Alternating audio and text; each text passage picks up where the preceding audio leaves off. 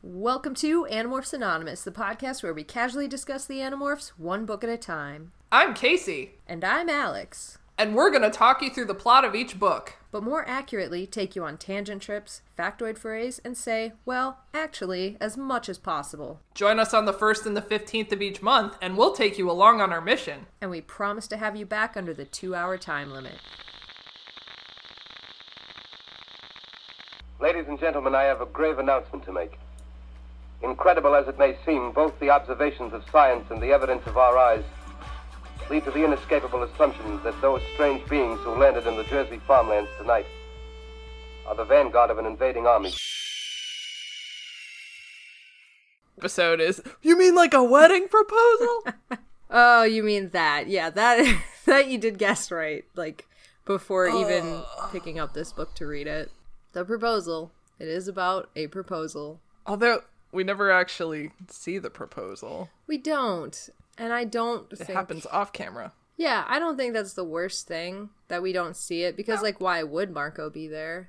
I don't know, unless you made it like a gooey, mushy, Marco and I have talked about it, and we both want you to be a part of our family, Lifetime movie bullshit. I feel like even Marco's dad knows that Marco would ruin that particular proposal with ill-timed jokes. This is likely true. It's like, I love my idiot son, but he will say shitty things, so I'm not bringing him along. You need to leave the house when I do this. Yeah, or we just won't do it at the house, considering how badly being at the house went last time we were at the house. That is true. And the other reason I guessed it was a proposal is because last week when we were looking at a fan cast on a Reddit, you said, don't look at Marco's. Oh, yeah. Yeah. Yeah, I did say that. Did you look at Marco's? I did not. You can now look at the thing. Okay. There was no mention of Nora before this book, so it was kind of like, oh, don't look at that just in case. Yeah, that would have constituted a major spoiler, likely. Yeah, it might have, or you might have been like, who's Nora? And I'd be like, oh, just some character later. And then we would have forgotten about it until now. So, I vaguely remember a really long time ago, you said something about a math teacher, and that was going to be important. This is in my notes. That was like book 1 or 4. Yeah. Yeah. And I was like, oh, I wonder if this is the moment. It was. Like, sweet. It paid off. It's literally in my notes. Like, remember I mentioned how he said, like, it would be the worst fate to, like, have your math teacher at home or something like that? Like, uh-huh. Yep. Marco called it in, like, book... I think it was literally, like, within the first run. So within the first 5 books, Marco mentioned this. Beautiful. Yeah. So good. That was a long con right there. So good. Yeah. So I'm glad you remembered that from December of 2017. Oh, God. What year is it? It's the 2019, currently. All right, shall I start summarizing this book? Yes, okay. In your deep, husky, gravelly voice. I've smoked 1,000 packs of cigarettes before recording today. That's the vocal fry I'm going for. No, I've just been sick for a week. The 1 year I get my flu shot. The 1 year. I'm all about vaccinating, but I have never gotten a flu shot because I feel like they just don't work. I think I'll probably start to get them now, more for herd immunity than anything else. Mm-hmm. But yeah, because I was listening to another podcast the other day, This Podcast Will Kill You podcast that I've mentioned on here before, and they were just talking about, like, just why it's good to get vaccinations, and, like, even if you're not, like, for the flu, even if you're not worried about getting it for yourself, there's, like, so many immunocompromised people that you might come into contact with that it's important you get it for them. And I'm like, all right, I guess, like, I can do that. Okay. I'll get mine this year, too. I just thought I'd be nice to other people. Oh, speaking of, just before, once again, derailing yet again before we get into this book, guess what I did yesterday at the Ren Fair? Absinthe? No. I should have, though, now that you mention it. No, I went with my friend who had a Xena warrior princess costume, and I've never seen the show. All I know about it, I've learned from Animorphs, and I went as Gabrielle. Nice! Yeah, and we actually had like people like, let me take pictures of you, blah blah blah. And I now have a sunburn on my stomach, which is something that I've never experienced before. So there's that to look forward to. Aww. Did you guys make out? No, we didn't. Okay. I say with a disappointed air for some reason. That's all I know about that show, is that Xena and Gabrielle are like a couple. They are, but they're also like, there's a million storylines where like they marry guys and then they die, or they like are with other girls, or like it's all over the place. Yeah. One of those classic mythology tales. Mm-hmm. And then they were in Hercules, and like that's a whole shit show. And then Hercules had a boyfriend who died. Really? Yeah, I just found that out yesterday. Aw. So hopefully it's true. So Anyways, Marco. Yeah, Marco. So this book opens with Marco playing video games with his dad, and he's kicking his dad's ass. And Marco is obviously enjoying this and completely dismayed when his dad leaves the game to go answer the phone. And Marco's like, wait, what the fuck? Where are you going? And his dad's like, it's like 0 to 36. I think I'm okay to fucking leave. God. Which I understand. He like flipped the board over because he was losing. The table. He did. He was like, fuck this, I'm out. So his dad picks up the phone and immediately adopts this disgustingly sticky sweet tone, and it's his dad's girlfriend that's calling him. And Marco's like, I'm not crazy about my dad dating this chick, Nora, but hey, plenty of people go through this with divorced parents and things. He's like, but maybe, just maybe, let me explain to you how my situation is slightly different. And he starts off with the fact that she's his math teacher. So, number 1, that's why it's different. Also, number 2 and 3, where his mom might not be dead and might still be alive, but also, like, his dad doesn't know that his mom might still be alive and didn't die. So, like, that's point 2 and 3. It's a far distant numerical system as opposed to it is his math teacher. Isn't that, like, not a thing you should do, is date your kids' teachers? I mean, yes and no. Like, I don't think that you should while they're actively in your class, but I don't see why, like, if they had have waited until he had moved out of her class, it would be a problem. Yeah, but it sounds like he's still in her class, right? It does, yeah. It does sound like he's still in her class. And, like, I don't know. Like, I don't know if it's just one of those, like, taboo things or if it's an actual rule at the school. It doesn't seem like it, obviously, but... I mean, based on the content of the webcomic I'm writing, I shouldn't fucking talk, but, you know, whatever. Well, I wasn't going to attack you over it either. I was like, people can date teachers. I don't give a shit. Oh my god. That sucks for Marco, I guess. Yeah. I mean, people are allowed to have their own kids in their class, as we have discussed, like, in the previous weeks. So yeah, but not be their kids' doctors. Mm-hmm. Well, that's because they have to have the talk about sex. That's the difference. Yeah. Yeah, and you might tell your doctor, like, my wiener is on fire, but, like, you wouldn't tell your dad. Oh, no. Oh, no. I was going to say, because I was just listening to that episode, is, you know, you treat the kids in the doctor's office or by appointment, but when you're home, you could just be like, oh, hey, how's your ailment doing? And, you like, it's hard to track, like, recovery and the hours that way. I don't know. Yeah, I don't know. I always assume, like, people that have doctors for parents, and I don't know this is just an assumption, that if it's, like, the flu or something like that, like, something that's easily, like, oh, you just need to, like, you know, do this for 2 weeks, or, like, oh, yeah, you need, like, some antibiotics for XYZ for a couple weeks, we can make that happen. But if it's, like, an actual, like, you should go to the hospital or something, then they're like, no, I'm not going to treat my kid. Yeah. Because they can't make those calls, like, no, we have to kill him. Whoa. We have to euthanize him. He's not going to recover from this. Dear God. That escalated. Well, like, not... Okay, yeah, that was too much. But it was more like... yeah, no, I know what you're talking about. Yeah. Like, oh, we do have to amputate the leg. And they're like, no, my beautiful, perfect baby that came out of me with all the limbs. And it's like, no, you do. This will be better. I don't know. My baby with all the limbs. I feel like that's a thing people are worried about when they have babies. About limbs? Yeah, they want them to have all the limbs. I think you would know, like, beforehand because of the sonograms. I mean, maybe. You never know. Unless it's just like always a profile shot, and then when it comes out, you're like, oh, the side we didn't see, no arm. The dark side of the baby is missing an arm. What the fuck? Oh my god, what? If we've proven anything today, it's that we know absolutely nothing about childbirth. Oh god. So, Marco mentions that a few months back, is when his dad was in his sad stupor. Yeah. And I was like, holy shit, that was like book 10. It's only been a few months since book 10. And it completely derailed my original guess that a year had passed since they gotten their powers.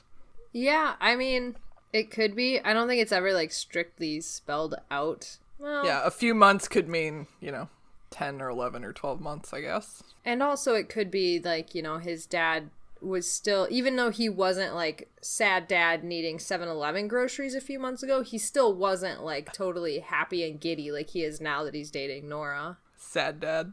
Yeah, he was a sad dad. I want a t-shirt that says sad dad. We can make that happen. Great. The saddest of the daddest. Aw, I love it. I don't know. I think it's been longer than just a couple months. Because I think we've had other books, too, that have said, we've been doing this for a little while now. And I always assume that's like 6 to 8 months is a little while. I don't know why. That's arbitrary. We'll never know. We will never find out. But yeah. So anyways, Marco's like, yeah, my dad's dated my math teacher. This is the worst day of my life. Stresses him out, but not as much as the war. He tells us about the war. We already know this at this point in the series, so I won't talk about it. So Marco's mindlessly flipping through channels looking for anything to watch to ignore his dad talking on the phone. And he finally lands on this help show whose the host has these 3 names, which is William Roger Tennant. And I, for the life of me, cannot remember it. I remember Tennant because of David Tennant, and I remember William after a while, but it took a long time. But then I kept thinking William Wallace Tennant, which is not... Yeah. Somewhere in my notes I wrote William Michael Tennant. Yeah, it's William Roger Tennant, and we might call him any variation of a 3-word name from here on out. Do you think Roger's in there for, like, Mr. Rogers? I don't know. Because he's supposed to be this, like, really calm, serene advice guy, so I was like, are they going for a Mr. Roger type, throwback there? Yeah, I don't know. I was trying to figure out, like, who would have been popular at the time with, like, a similar kind of name, and I didn't come up with anything, but I also didn't, like, watch shows like this in the 90s, Sure. So, I don't know. I was picturing, like, Bob Ross, but without the perm. Yeah. Since Bob Ross same. has a bunch of little critters that he, quote, rescues from the woods. Yeah, and he's, like, a chill dude that doesn't get angry, and it's pretty much what I was picturing. Do you know why he doesn't get angry? Because the portraits are where he's buried all the bodies. Oh my god! Have you heard that before? No! There's some, like, meme going around that's like, the reason that he's so calm is because he's killed a bunch of people and all of his paintings are where he's buried the bodies. So, like, he gets the rage out and then he paints the evidence. Holy shit. There's some theory. It's not, yeah. Well, I was gonna say, he used to be a drill instructor, and he would yell at people a lot, and he hated it so much that he vowed never to raise his voice again, or some shit. Well, that doesn't work out for him, does it? Oh, man. Yeah. So that's it's fine. It's all fine. William Roger Tennant's fine. So, or is he? He's not. But we're just about to find that out. So he is running this show where people call in and ask for advice on whatever bullshit's going through. And this old woman calls. She's like, "Oh, my friends are dead and I feel alone." I don't know why I adopted that tone of voice like Craig from Parks and Rec when I read that. "Oh, my friends are dead and I'm alone! Pay attention to me!" This is Madison. She's amazing and she drove me here! I wanted so badly to walk into a room the other day and, like, whoever I was trying to talk to wasn't, like, didn't, like, look at me because they were doing something, and I literally wanted to be like, "Look at me!" Like, scare the shit out of them. Oh my god, you should have. Oh, no. It wasn't a situation where I could have done that and still been helped. But anyways, she called in. She's like, "Oh, my friends are dead and I'm alone." And he's like, I have the perfect suggestion for you. Join the sharing. It's a wonderful group. So Marco continues to watch this terrible TV show, and this laid-back hippie guy is like, "Where are you? Located, old woman. I will give you a number to the sharing." Never give your info to strangers. I thought the same thing when I was reading it. Why would he ask for that live on air? Like, what the fuck? Right? Be like, hold on, we'll take you off air and like ask you where you live and like can hook you up. No, he's like, tell me where you live live on television. No. So that's total bullshit. But yeah, after Marco sees this old woman, like, you know, oh great, he's gonna give her the phone number. That's great. Marco's like, I guess I have to call Jake. And then Marco hesitates. He's like, do I really have to call Jake? And he's like, yeah, I guess I do have to call Jake. So he gives him a call, and he's like, talking in that coded kind of super secret spy shit that the Animorphs have going on, and they set up a barn meeting. And when he hangs up the phone, Marco's dad's like, why'd you have to call Jake? And Marco's like, good fucking question. So he tells his dad, he's like, I gotta go pick up something from Jake. And Marco's feeling pretty guilty because his dad had set aside this whole evening just to hang out with Marco.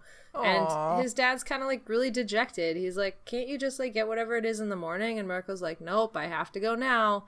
And then as he's leaving, his dad's like, Marco, are you mad at me?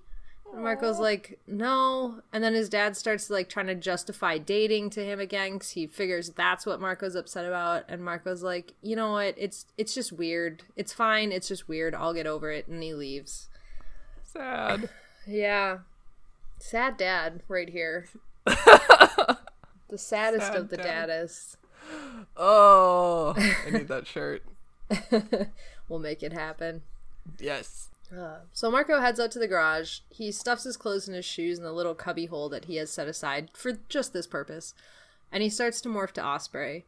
But then he's like thinking about his mom and how she may still be alive. But the last time he saw her, she was like tumbling over a cliff. Like, you know, normal teen shit that they go through.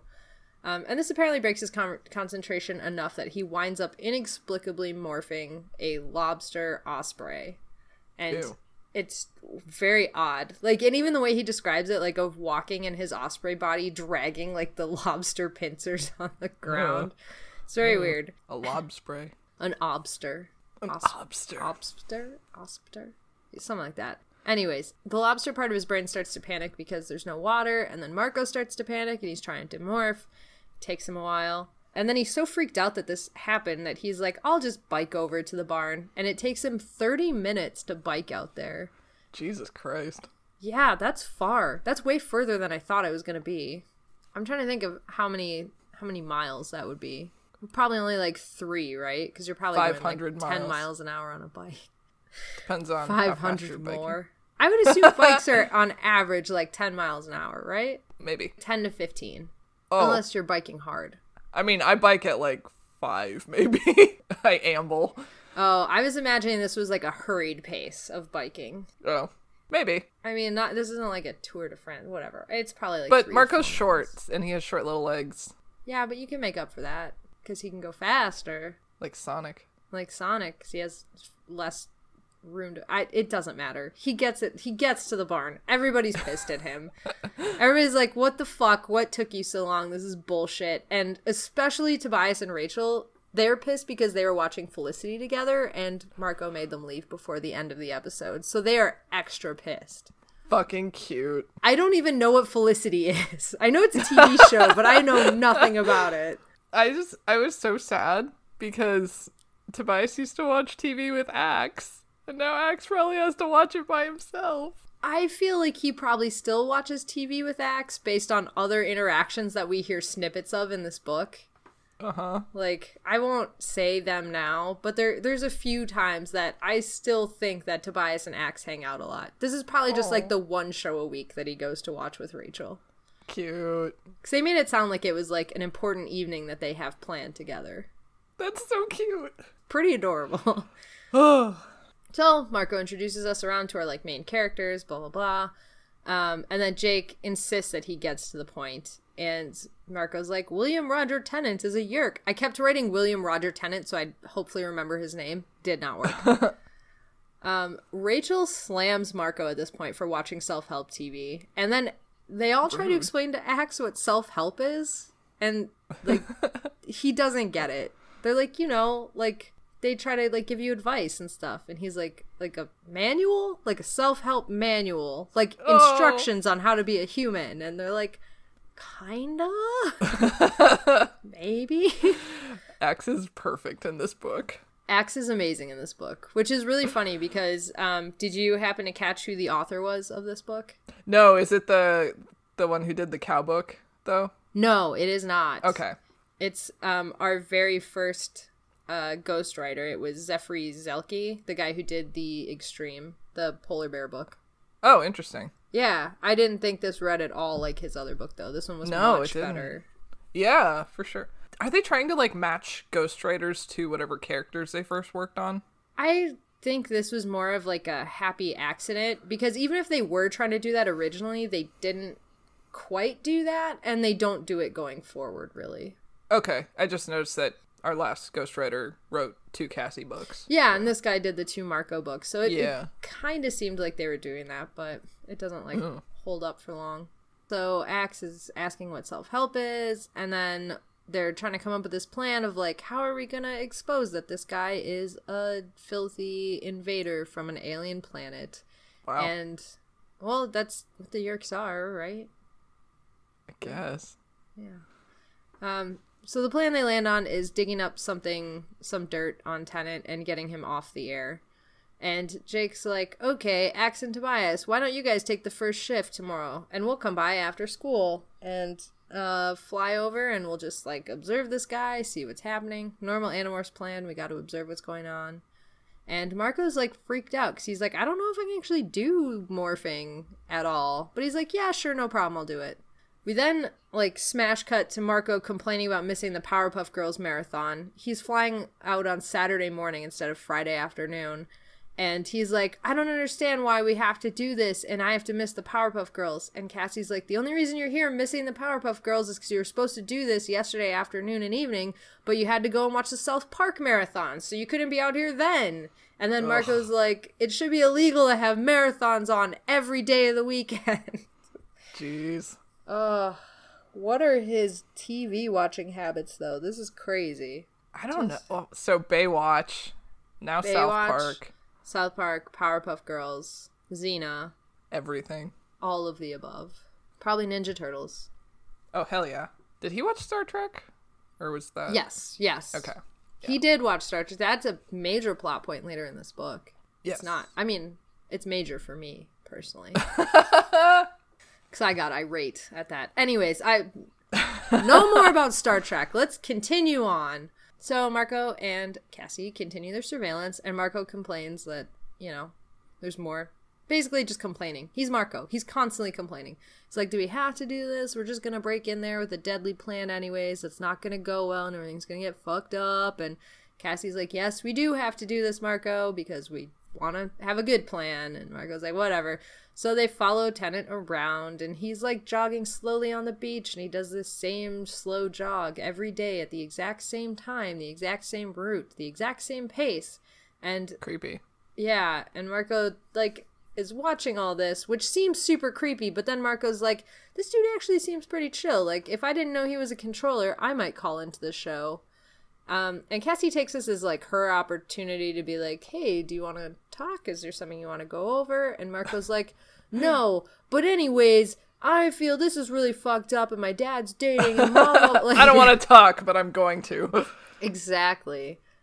And there's this is a 45-minute jog that this guy goes on. So Marco just continues to complain. He doesn't mention the morphing issue, but he complains about everything else going on in his life. And Cassie just kind of seems apathetic. She's like, okay, yeah, but doesn't really engage in this conversation, which I thought might be a little weird. I didn't know she was just trying to let him get it all off his chest and not yeah, that's how I read it. Okay. I wasn't sure. I was kind of on the fence, I don't know. But we'll say yes, she was just letting him get it off his chest. So they watch Tennant get home, and Cassie concludes this rant off by saying, if nothing else, your dad is happy, so that's a good thing, right? And Marco's like, yeah, I guess. And then they watch Tennant disappear into his house, and then he appears again in his office, and he kisses one of the little birds he has in the house. The little birds. The little bird. He gives it a kiss right on the beak. Cute. I thought it was pretty cute. If I didn't know this guy was a controller, I kind of like this guy.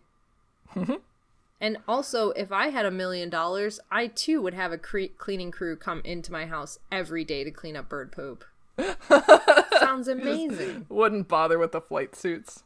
Oh my god, it would save me so much time. Just let them wander wherever they want. Ugh. But yeah, it would be disgusting, and I would hate that. I don't even think a daily cleaning crew could take care of all of the poop. Yeah. You have many birds. I mean, he has more birds than I do. I stay in a really offended defending myself tone. This fictional character has way more birds than me. Oh, God. I mean, I think he has at least one more bird than... How many did it say he had? Like 6 or 7?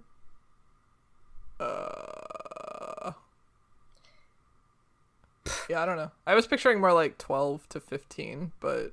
There we go. I could be wrong. He has 3 times as many birds as I do. Well, less than 3 times, but still, many more times. So, another smash cut. They really like smash cuts in this book. Yes. The kids are morphed squirrel and they're breaking into Tennant's house. They're running along telephone poles and leaping onto walls without any issues. They don't parkour. Really like... Yeah, it's basically like parkour. The Office version of parkour. So yeah, they're like running up telephone poles and shit, and like they're all like, this is crazy, you can like find a foothold in anything, this is great. They don't like that there's the hawk above them, which of course is just Tobias watching out for them, but they're like, this is awesome. They get to the alarm system on the outside of the house. Axe jumps over there, and using his tiny little squirrel hands, he disarms it in like under a minute, and he's like chittering the whole time, which I thought was just fucking adorable. Aww. Yeah. And then they make it, like, over to the house, and there's, like, a screen door, and Jake's, like, apparently been carrying a small pocket knife with him the whole time in his mouth. I call bullshit on that. Also, you're a squirrel. Just use your teeth. It takes, like, seconds to chew through a screen. Yeah, whatever. I think they just wanted to have a knife-wielding squirrel. I think so, too. I think it was one of those, like, this is kind of funny. And that's probably going to be the episode art for this episode. Yes! Good! But he uses the small pocket knife to make an incision, and then using his teeth, he pulls the screen apart, tosses the knife aside, and he's like, yo, Tobias, pick that up when you have a minute. Like, we don't want to leave evidence behind. Like, he's on some sort of fucking heist where people are going to be like, here's the knife the squirrel used to break into the house. Oh my god. No one's going to fucking think that. They're not stealing anything. No one's... whatever. Anyways, they toss the knife aside. He's like, Tobias, pick that up. They break into the library, and there they start to demorph. And their plan is like, we're going to go grab some cockatiel morphs. We're going to wander around the house undetected. And then we're going to go into his office and spy on him. They're like, great, perfect plan. This cannot go wrong. And so, like, you know, the kids sneak into the aviary, like, all right, let's get these morphs and get this going. But as soon as they're in there, all the cockatiels lose their shit because this is not part of their daily routine. So they're screaming and blah, blah, blah. And the kids are like, oh, God, we got to do this fast. So Marco, like, tries to go up to one that looks like it's chewing on its toes. But then it, too, starts screaming. And when he reaches for it, he gets bitten on his hand. And it hurts. Womp. It's true. It does hurt a lot. Cockatiels are not kind in their bites. So, Tobias is flying recon overhead. He reports that Tennant has gone to his office, and then he asks Marco, like, what you working on, Marco? Dancing. And Marco's like, shut up. Yeah, Tobias is super sassy in this book, and I really enjoy it. He's like a sassy nerd bird, and I love it so much. Sassy nerd bird. So Rachel's chiding Marco on his subpar technique of dealing with these birds, and eventually what he does, even though Rachel was very easily able to acquire a cockatoo, because Rachel apparently knows how to deal with birds, Marco's like, I don't know what to do. So he, like, gives the bird a target by, like, reaching towards it, but as soon as the bird starts to, like, go after his finger, he, like, grabs it from behind with his other hand. It still bites him immediately after this. My mom had, just to derail, when my mom and I worked at the dog daycare, there was a dachshund that would guard the suite it was in. And so we like went to take it out of the suite and it was like snarling and shit. And the only way we could get out, my mom dangled the leash in front of its face. So it bit the leash and she could like grab the food bowl that she was trying to get. Oh no. I was like, damn, this is psychodachshund. I thought you were going to say that your mom waited for him to grab the leash and then she just pulled the leash really quick so he like came flying out so she could get in there. I was like, that's genius. And then you're like, no, she just let him keep biting the leash. I'm like, well, I guess that'll work. But I thought that was going to be really funny. Like I was imagining like you're trying to start a lawnmower. He like, bites the leash and just whips it. Yeah, exactly. Sends him flying behind her. And she just gets in there and like, dog's like, what the fuck? God, that's funny. Anyways, so Marco gets bitten. So Marco acquires this, as he puts it, monster, and then he starts morphing, and the first thing that happens is his head shrinks to the size of a cherry tomato. Oh my god! His tiny head. His head just gets really, like, his normal head on his normal body, and then his normal head just gets tiny. Like, I loved it. But eventually Marco gets through the rest of this morph. He turns into a bird, and he just starts singing uncontrollably, like, just losing his shit. He cannot control this bird's mind for whatever reason. And then when he finally does get some semblance of control, he's, like, terrified. So they're like, all right, let's go to Tennant's office. This will be great. They zoom around the mansion and head into the office, and they can see him, like, typing out a letter on his computer, but they can't read it from the perch. So Rachel's like, it's cool. I have a plan. And she just goes and lands on his head. Like, fuck it. Yeah, and Marco's like, oh, the direct approach. And she's like, I saw the birds do this like 1,000 times. And like, he doesn't even flinch when the bird lands on his head. So I get that. So they're watching him write this thank you letter. And they're like, who's this thank you letter for? And they're like, I don't know. He hasn't addressed it yet. And then the phone rings and he picks up the phone and it's Visor 3. And this is about when Marco loses his shit again and cannot control this bird morph. So, it's Visor 3 on the phone, and Marco, like, cannot control his morph. He starts shrieking and pulling out feathers and just generally panicking while Tennant is trying to talk to Visor 3. And eventually Tennant, like, he's like, excuse me for one moment, Visor, and, like, puts his hand over the phone. He's like, shut the fuck up. And then he's, like, Visor 3 says something like, why don't you just kill the animal? And Tennant's like, remember, I have to keep up this animal-loving facade for now. And then, like, as they're wrapping up their phone call, Marco craps on his desk, and Tennant hangs up the phone, and he's like, fuck it, I'm gonna kill you. So he hits a button on a remote that lowers all of the shades in his office, and they're like, oh no, he's coming for us. And, so Marco flies off the desk, and Tennant, like, leaps over it after him, and Marco and Rachel take off. They're just gonna try to get the fuck out of there. But Tennant grabs a book and just smashes Marco out of the air, like, to the ground, crumples him. Oh, just to throw up a little bit of a trigger warning here. There's a lot of animal abuse in this scene. I mean, I know it's Marco, but, like, yeah. I was getting really uncomfortable reading this, so that's happening. Yeah, this is a brutal description when they were doing it, too. This Yeerk fucking sucks. He does suck.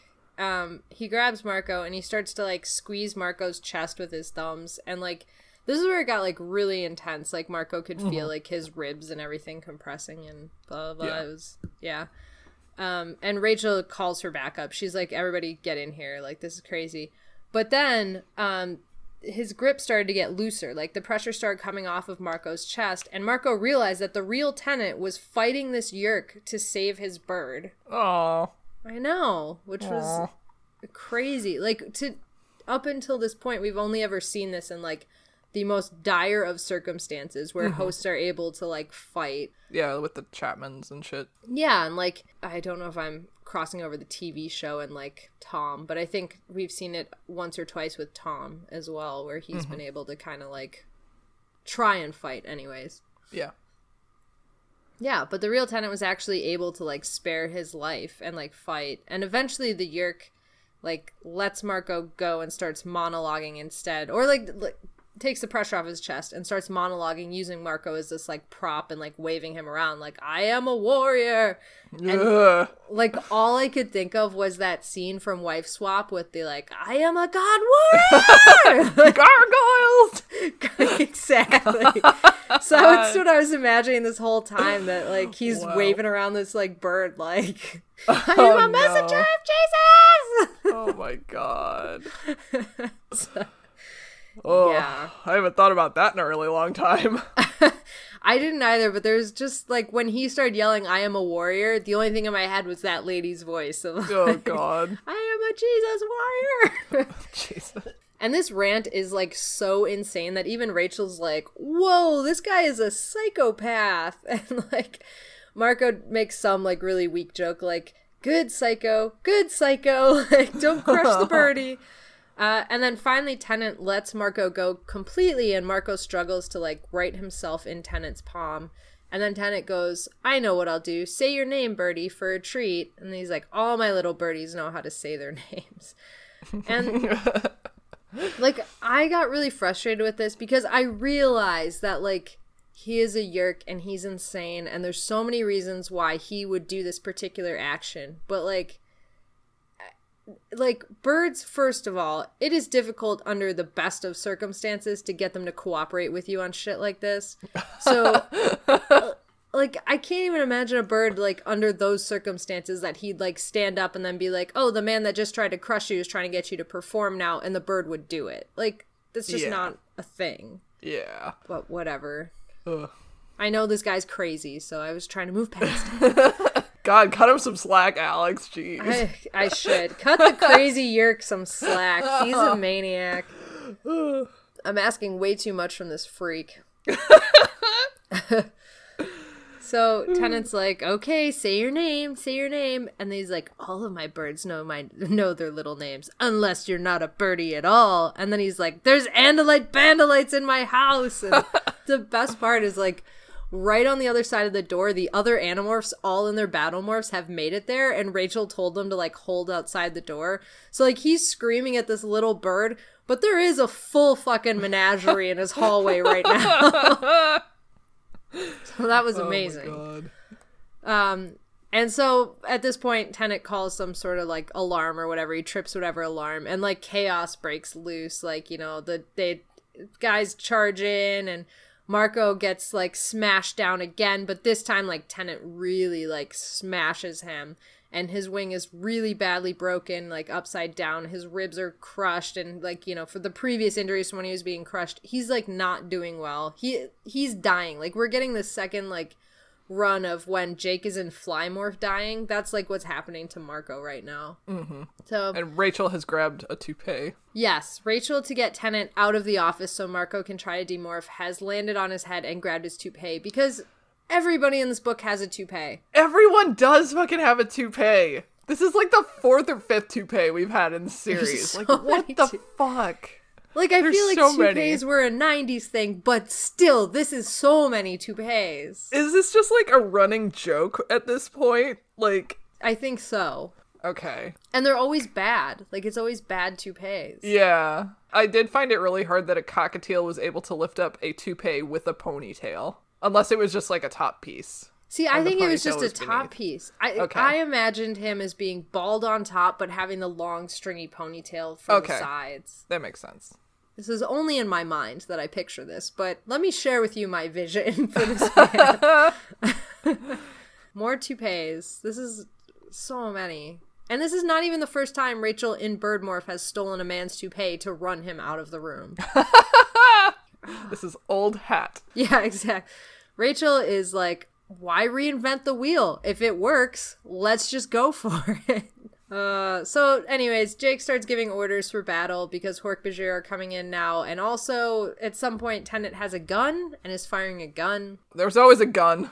There's always a gun. There's Hork-Bajir with Draken beams. Like, it's chaotic, but we don't really get, like, a clear topography for this battle because Marco is dying. So it's more like his jumbled thoughts, and, like, he's like, I'm dying. Oh, there's a gun. I'm dying. Oh, there's Hork-Bajir. Like, it's really one of those, like, those sort of sequences. So Marco's trying to demorph. It's taking way longer than it should have because he can't focus, but finally he can feel these changes beginning, and he very slowly gets to human. And then he rolls under the desks. He's like, I gotta go help my friends. I gotta join this fight. So he starts to go gorilla, and he ends up half gorilla and half trout. Super helpful in a battle. Grout. Or a Torilla. That sounds like a rap name. Trilla. Torilla. Nice. I don't know. Anyways, unimportant. Tobias can see this morph happen, and he's like, what the fuck, Marco? And he helps Marco again through this demorph sequence of like, just focus, it's just demorph, get back to yourself, it's fine, just like blah, blah, blah. And this battle is just going horribly for the rest of the team. So they're backing up into the office where Marco is, and Marco is now fully human. That when the last Animorph comes through, Marco slams the door, and judging by the sound, he slammed it right into Tennant's face and just like smashed him. Nice. And Tennant's like, break down this door, we gotta get in there, blah, blah, blah. And Marco's like, and they're like, why are you human? He's like, because reasons. And then he grabs the laptop that's on the desk. He spins around like he's doing a hammer throw and then arcs it right through a window that shatters into a million pieces. Which, did windows shatter more easily in the 90s? Is that what we're learning? I think we talked about that in the Rachel book where the guy jumped out the window. Yeah. And I was like, there's no fucking way because they make that glass really thick for skyscrapers, but who knows? There's just a lot of very easily, like, I think I grew up thinking windows were much more breakable than they were. Yeah. But yeah, he shatters this window. The rest of the Animorphs all like jump through, like, you know, Tiger and Andalite, blah, blah, they all jump through, no problem at all. But they have to encourage Marco to jump through because he's still himself. So finally he's like, become a controller and everybody dies, betray my friends in the human race, or maybe break an ankle. He's like, I guess I'll break an ankle. So he jumps through the window, grabs a branch on the way down that kind of slows his fall. He drops to the ground and then like sprints into some bushes and curls up into a little ball. Yay! Yeah, so we cut to the barn meeting because we're back in the barn. And they're like, want to tell us what the hell just happened? And Rachel's like, Marco, that was so irresponsible. How could you not tell us? Blah, blah, blah. And Marco's like, I seem to remember that you didn't tell anybody and then actively lied when your morphing allergy was happening. And she's like, maybe I'll let someone else yell at you then. And just kind of backs off. I loved that. I love this interaction too. It was so funny. Oh my god. And I love that, like I really enjoyed this version of Rachel throughout the book. Like, she just seemed a little more, like, I don't know, comedic than usual, which I was fine with. Yeah, that was great. It was really great. So it was very funny that she was just kind of like, like, she didn't back down per se, but she was like, fine, I'll let one of them yell at you instead of me. So, Jake and Axe are trying to figure out, like, okay, what's going on? And they settle on this, like, oh, emotional turmoil can negatively affect morphing. So it's probably that. And, like, then, you know, Cassie brings up, well, his dad is dating again and blah, blah, blah. And they already knew this. Like, they had scoped out Nora beforehand to make sure she wasn't a yerk. But they're like, oh, like, so it's because of, like, your dad and your mom. And, like, Jake's like, I just put that all together now. I kind of miss that. And then Axe goes, so would you say that your dad's looking for a new mate? And Cassie goes, you could say that. And Marco's like, you could, but I wish you wouldn't. Which cracked me up. Axe is helping. Axe is super helpful. And then Axe follows up with, your dad is like the young and the restless. They are always looking for new mates. Oh my god. Oh, TV Axe is one of my favorite Axes. So. TV Axe is the best Axe. Ugh. It's so good. Ugh. So I think he's still watching his soap operas, probably with Tobias. Great. Eventually they bring it back around to the serious talk, and Cassie's like, maybe you need help, like professional help. And Marco has this really sarcastic recap of all of them where he's like, oh yeah, so you want me to go to a therapist and say what? We're the only ones fighting a bunch of aliens that are invading the planet, and oh, by the way, it's my friend who's a dumbass jock leading the team.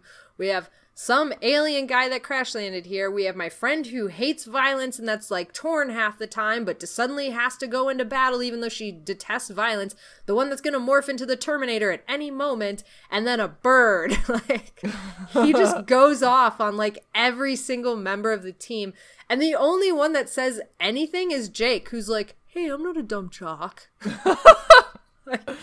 I really liked this breakdown because he kept saying like I have no right to go nuts when everybody else has like crazy problems too. And I was just like, holy shit, I feel this. Like, this is exactly how people act. Everybody thinks that their problems aren't as bad as other people's. And it's, oh my god, it's just so real. Yeah, it really is. And not to like jump too far ahead in the book, but he has that conversation again with Cassie. Mm-hmm.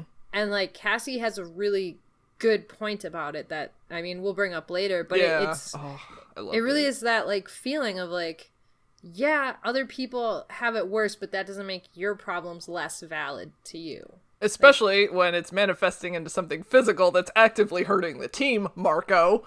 Yeah, that is the part that he doesn't quite see. Yeah. Like, he really is having kind of, not physical vision, but, like, vision problems in this book. Like, normally he's, like, the A to B guy, but he really is, like, kind of blindsided in this book by a lot of the personal life of his that's going on. Yeah. And I wouldn't say that that makes him not sound like Marco. Like, I thought they really did, like, Jeffrey really did, like, nail Marco's character in this book. Mm-hmm. It's just him going through some shit. After Marco sarcastically recaps all of this shit, he ends his whole rant by saying, like, and what size straitjacket do you wear?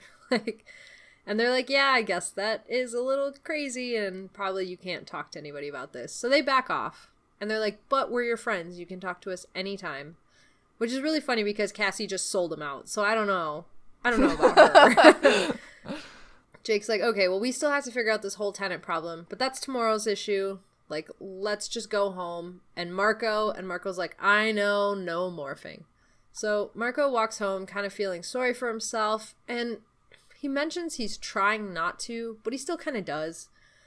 He's like, I'm having a real rough day. And he's like, I don't think it could get much worse than this. But then, as he approaches his house, all of the lights are off. There's a strange car in the driveway and the garage door is open. And he's like, oh, fuck, who is here? And, like, he noticed it was really quiet on a street. So he's like, okay, shit, something's wrong. So he sneaks around his house. He tries to look in, like, a back window, but it's too dark to see anything. And he's like, well, I could try to morph gorilla. No, I'm not allowed to morph, and that hasn't gone well. And he's like, maybe I should call the team for backup. And then he's like, no, they'll take too long to get here. My dad could be dead by then. So he's like, okay, I just have to go in. So Marco opens the door and is immediately accosted by a barking dog that's biting his ankles. And Marco yells and, like, flicks on the lights. And his dad is there looking shocked with Miss Robinette, Nora, in his lap. And her lipstick is smeared all over his dad's face. Gross. Yeah. Well, okay, gross. But also, like, I know some people are like, oh, it's really cute when, like, you know, parents make out like teenagers. It's, like, adorable that they're so in love, blah, blah, blah. I don't agree with that. I think it's gross when anybody makes out, but that's just me. Like, it's fine. I just don't want to watch it. Yeah. Or know that it's happening. Oh, no. I was watching some TV show the other day. I don't even remember what it was. But whoever, like, was in it, whatever main character, started a kiss with the tongue. Oh, I know. It was Married at First Sight. Don't judge me. He, like, started the kiss tongue first. And I was like, why would you air this on television? No, you don't do that. Yeah. You never do that. You never do. That's so gross. You just see a tongue coming at you and you're like, Yeah, not good. No. Bad. Not good at all. Bad. Very bad. Anyways, we didn't see that. We just saw lipstick smeared all over his dad's face. Gross. Which, whatever. And, like, Nora was basically in his lap. Parents making out. Gross. So then, Euclid starts jumping at him. That's her poodle.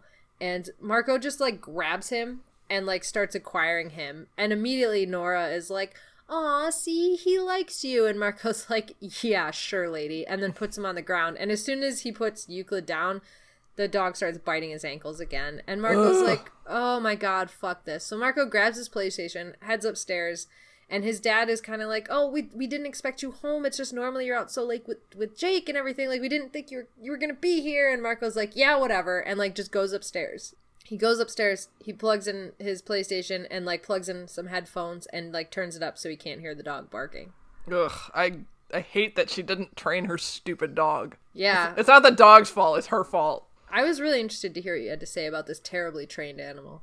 Yeah, there's a saying, there's no bad dogs, only bad owners. Which sometimes, like, if you're dealing with a difficult dog, you're just like, you little shit, I know it's not your fault, but you're being such a little shit right now. Yeah. But yeah, she should have fucking trained her dog. And a lot of, not to generalize, but a lot of people don't train little dogs just because they're easier to manage because they're smaller. Like, if they're doing something bad, they just, like, pick them up. It's like, no, fucking train your dog. I don't care how tiny they are. Anyway, train your dog, everybody. Does Nora's bad training of her dog taint her image for you? Yes. So do you hate her as a character because she is bad at this? She's not really a character. She's just kind of like a plot device. Like, she doesn't ever have like a one-on-one scene with Marco to kind of let me know that she's a person. She's just kind of like a boon throughout this entire book. Or not a boon, a bane, because I know what words are. So, but like, all we find out about her in this book is she's a math teacher and she can't train her dog. So she seems like she sucks. That's 2 strikes against her. And no strikes for her. Yeah. I guess you can't win them all. Oh, well. So Marco spends the next week. We have like a Rocky style montage. At least in my head, it was a Rocky style montage of Marco morphing different things in his bathroom alone. So like gorilla, seagull, cockroach, spider. I almost said dolphin. So that weird pause you heard was me almost saying dolphin. And I'm like, no, he did not practice dolphin. There's a bathtub in there. It's fine. No, dolphins are like 9 feet. Bottlenose dolphins are like 9 feet long. Jesus. You would not fit in a bathtub. Ugh. I don't even fit in a bathtub. So anyways, he was practicing morphing. And then like he went to the team and he's like, watch this. And he like showed Jake a few morphs and he's like, see, I've got this. And Jake let him come on the mission. And Marco keeps calling it a huge favor that Jake let him come on the mission. I don't know that he's actually doing him any favors, but okay. So they find themselves morphing cockroach in a bathroom so they can climb on the ceiling to get to where they're going. They all morph, they climb up the wall, they get to the ceiling, and they're all kind of hesitant. And Marco's like, he did me a huge favor, I have to be cool. He's like, I'm going to try to get on the ceiling. So he slowly gets all of his feet up there, but then like he tries to take a step and he just falls to the floor. He hits the ground, but he's a cockroach, so he's fine. He crawls back up, and Cassie's like, sorry guys, I for sure thought cockroaches could do ceilings. Oh well. So they're like, well, I guess we just hug the top corner of the wall instead. And they start heading towards the kitchen when somebody is like, by the way, how are we going to know what salad to go in? And Marco's like, oh my god, this is so dumb. He's like, I have an idea. So that was like really ill thought through. But whatever. So Marco's like, I have to be the one that does this harebrained scheme I just came up with because we cannot trust acts around food and kitchens and grease and salt. Did you mention that they were at the No, I the didn't. They're at a thing. They're at some sort of hotel. Benefit the thing. same hotel where the president was. Okay. Yeah, sorry. It's okay. I somehow didn't think that was important. Oh, no worries. I read this book 2 weeks ago and I was like a little confused, but now I remember. Yeah. Good call, because I just assumed everybody knew. Which is a terrible assumption to make. So yeah, they're at the hotel where the president thing happened, but this time it was really easy to sneak in, so they're all good.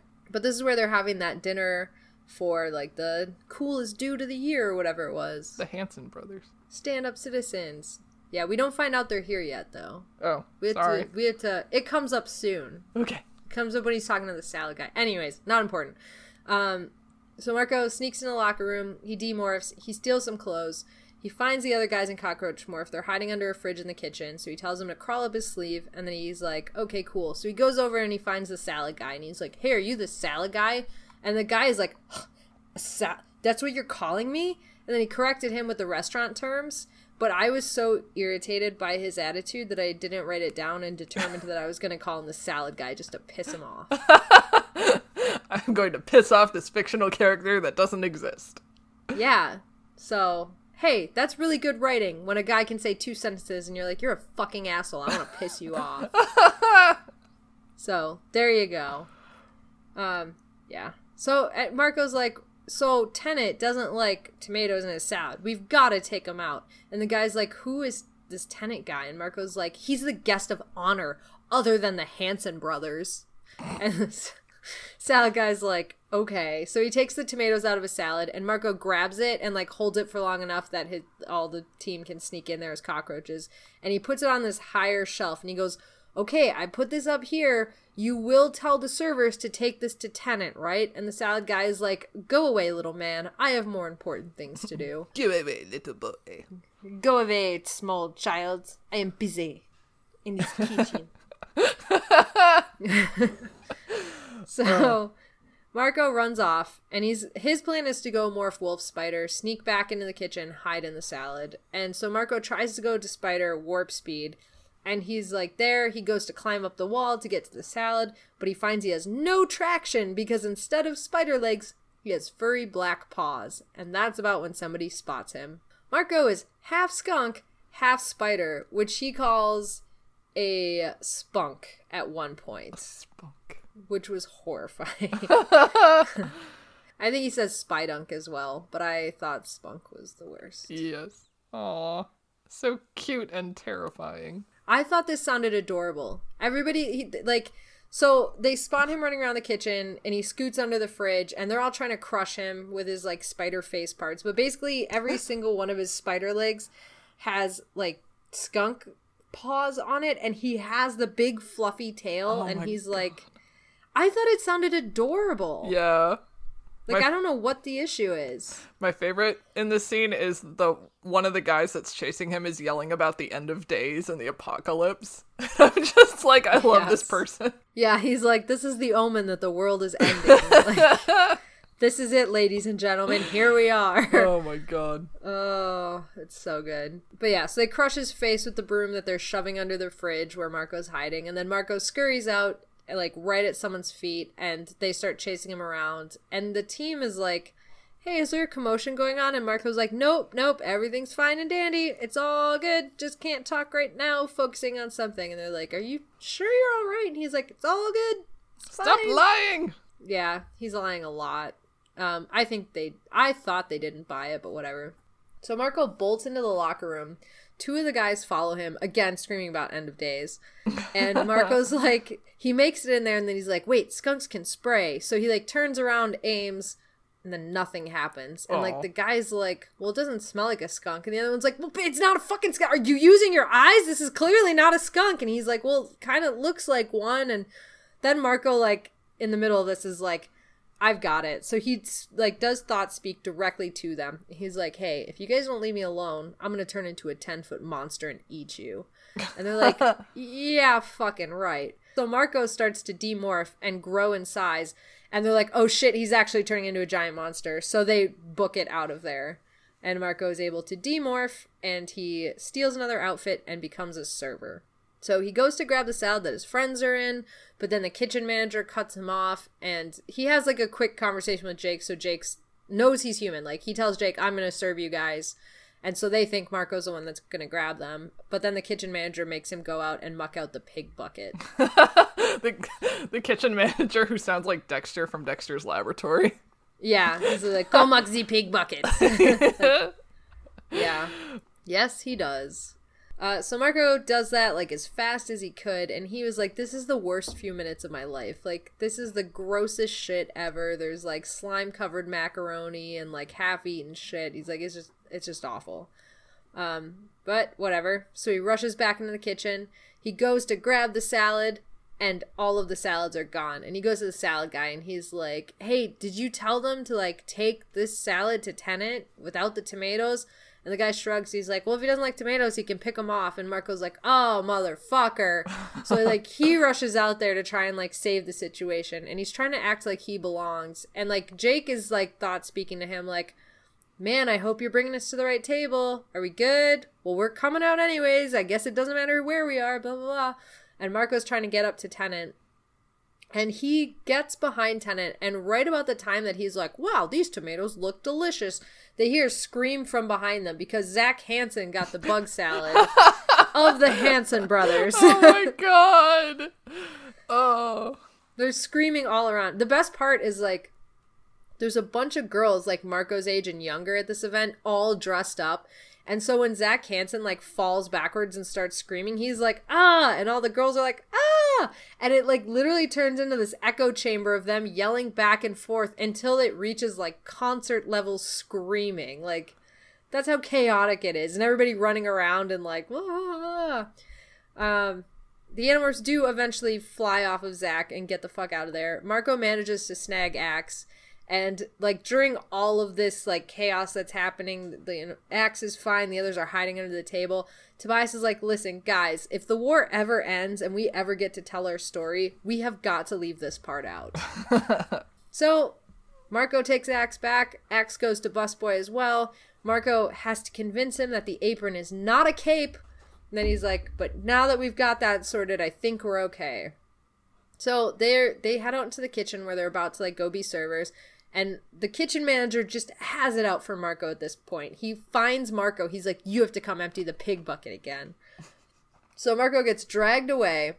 And the best part of this is, like, Axe is, like, the go-between because Marco can't thought speak. So they ask where Marco is because Axe goes, Marco's gone now.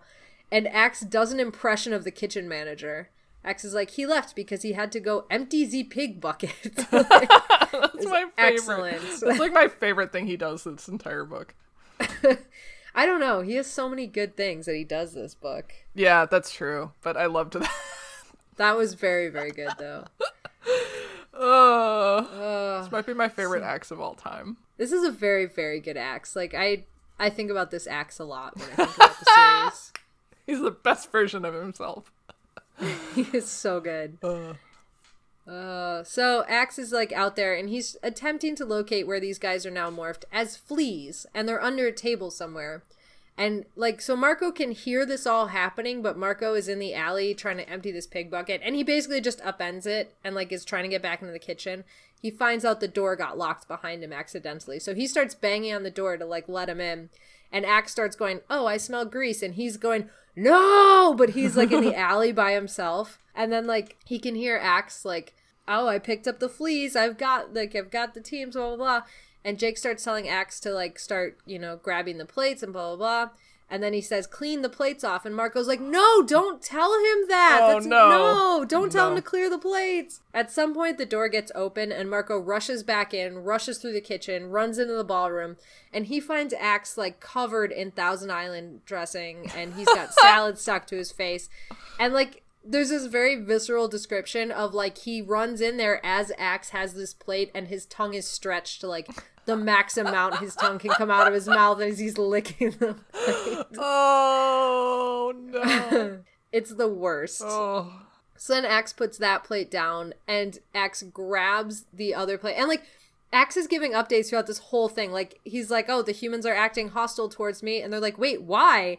And he grabs another plate. And then, like, Axe is like, we're almost at the target. And he says it completely calmly, like nothing is happening around him. He's just, like, putting salad into his head. Yeah. Oh. And so he goes to grab the plate from Tennant, and Tennant goes, oh, nope, I'm not quite done with this yet. And Axe goes, you must give me your plate. And so they actually, like, play through this tug of war, and Marco gets there and, like, interrupts. He's like, hey, sorry, we're not actually busboys. We're really big fans of yours. Can we have an autograph? And that, like, smooths everything over. Somehow. So at that point, they get their autograph. Tennant's about to go up and do his speech. So Marco and Axe find an empty chair, and they're like, hey, can we sit here? And, like, whoever's at the table is like, there's only one chair here. And it turns out the mayor's at the table with his wife. And they're like, there's only one chair. And Marco goes, it's fine. We're really good friends. So he sits down. He pulls Axe into his lap. So they're just sitting there. I fucking love it. We're really good friends. Yeah. Oh, my God. It was pretty good. So pretty funny. Darn good. So good. So, like, they're watching as Tennant's, like, now being introduced, and he's walking up there to give his speech, and they're all fleas on Tennant's head, and this, like, speech starts, and Marco is, like, relaying directions to Axe to give to Jake. So he's like, tell him to start biting now, and, like, this whole time he keeps saying really weird shit. So finally, like, the mayor's wife starts looking at him like, what the fuck? But yeah, so they start biting Tennant as he's giving this weird speech, and it starts out with something like, you know, you have to love what you do and do what you love and love everybody, blah, blah, blah. But then, like, his eyes start to, like, really strain and bulge and get red, and, like, every word is coming out really slow and weird. Marco's like, come on, tell him to keep going. It's working. And finally, at one point during his speech, Tennant reaches up and with, like, the tiniest tip of his pinky scratches his head. and then is relieved. And they're like, he's like, no, keep biting, it's not working. And they're like, we are. And Rachel says something like, I feel like I have a 5-foot spear in this guy's head, and like, it's so gross. And but like, Tennant takes it like a champ. Like, he just is totally fine and then walks off the stage. And for whatever reason, they have this like, how could any man have withstood the fleas? Like, this would have broken any normal human. Is his head made of Teflon? And I'm like, what? It was so weird. Have you been bitten by a flea before? I don't know. Maybe not. Is it really bad? No, I don't know. I mean, you can't really tell when like a tick is on you, right? Yeah. But you can usually feel it when a mosquito bites you. So I'm just trying to like gauge how much it actually bothers one. I mean, obviously animals feel it when fleas bite them. Yeah, and it gets itchy, but like... Yeah. I don't know. I have no idea. So, we do a smash cut to Marco at home, and he gets into a chat room about music, yells at some people, angrily logs off. Internet discourse. He's like, I hate everyone, I'm just gonna go yell into the masses. Then he's like, I'm gonna go get cookies and milk, and they have those really good cookies, the fucking... What are those called again? The Millhouse cookies? Oh, the Milanos or whatever? Yeah, the Milano cookies. Oh, they have the those are Milano cookies. So that's what Marco gets. And he, like, yells at the milk carton. And then he has this, like, really, really funny line where he's like, I yelled at the milk carton, but it didn't, give me any answers. So I assumed it had to think about it for a while longer. And it was just the deadpan delivery was really good. I really enjoyed it. Yes. So he sits down with his milk and cookies. Then the doorbell rings. He's like, oh my god, I am not in the mood. But he answers the door, and it's Cassie. And she just invites herself in and sits down, and she's like, okay, talk. And he's like, about what? And then she goes, aren't you going to offer me some cookies? And, like, swipes the cookies from him. She gives 0 fucks right now. Priorities, okay? So she's just sitting there eating his fucking cookies. She's like, all right, tell me what you're going through. Such a good friend. Yeah, she's like, what's going on? Marco's like, I don't really want to, I'm fine. I've got nothing to talk about. And Cassie's like, I don't know why you're hiding behind this guy code or whatever. And Marco's like, oh no, who told you about guy code? That's a secret. And Cassie's like, fucking whatever. Just tell me what's going on. And Marco's like, I don't want to talk. It's blah, blah, blah. So Cassie tries to, brutally recap everything that's happened to him. And, she goes through, your mom died, and then she didn't die, and then you almost had to kill her, and you had to set her up to take the fall off this cliff, and blah. And Marco's like, just stop. Just stop talking. No, that's enough. And so then she, tries again. And, Marco is just so clammed up at this point that... she's like, I don't really know what to do. So she starts getting ready to leave. And, eventually he says something to her on the way out, Tobias and Axe have it way worse than I do, and they aren't losing it. And Cassie goes, well, you have no idea what they went through to get to this point, so you can't really compare yourself to them. At that point, Marco, realizes he's really frustrated her, and he kind of throws out this, oh, thanks, I feel better. And Cassie turns around and says, I used to get so mad at people when I would work at the animal clinic who would hurt animals. And we'd get so many animals that are burned or shot or things like that. I kept thinking, what's the point? Why even help these animals when there's some other idiot with a 22 who's going to shoot them again as soon as we let him go? And it wasn't until my dad told me to focus on what, don't focus on what should be, focus on what is, that I got over it. And Marco's like, well, what do you mean by that? Cassie goes, you have to deal with your dad, your mom dying, your dad being depressed, and then your mom being alive, and then your dad dating this other stuff. And she goes, none of that should be, but it is. And then that's where that chapter ends. Cassie leaves. That was, I think, really fucking important. Yes. And we kind of alluded to this before, but the fact that she's saying, Marco's comparing himself, and he's saying, I have it bad, but so many people have it worse. And Cassie's like, well, it's not only you don't know what they're going through, you don't know what they've done to be okay at this point either. Yeah. I also like the idea, none of that should be, but it is. So you just kind of have to deal with it.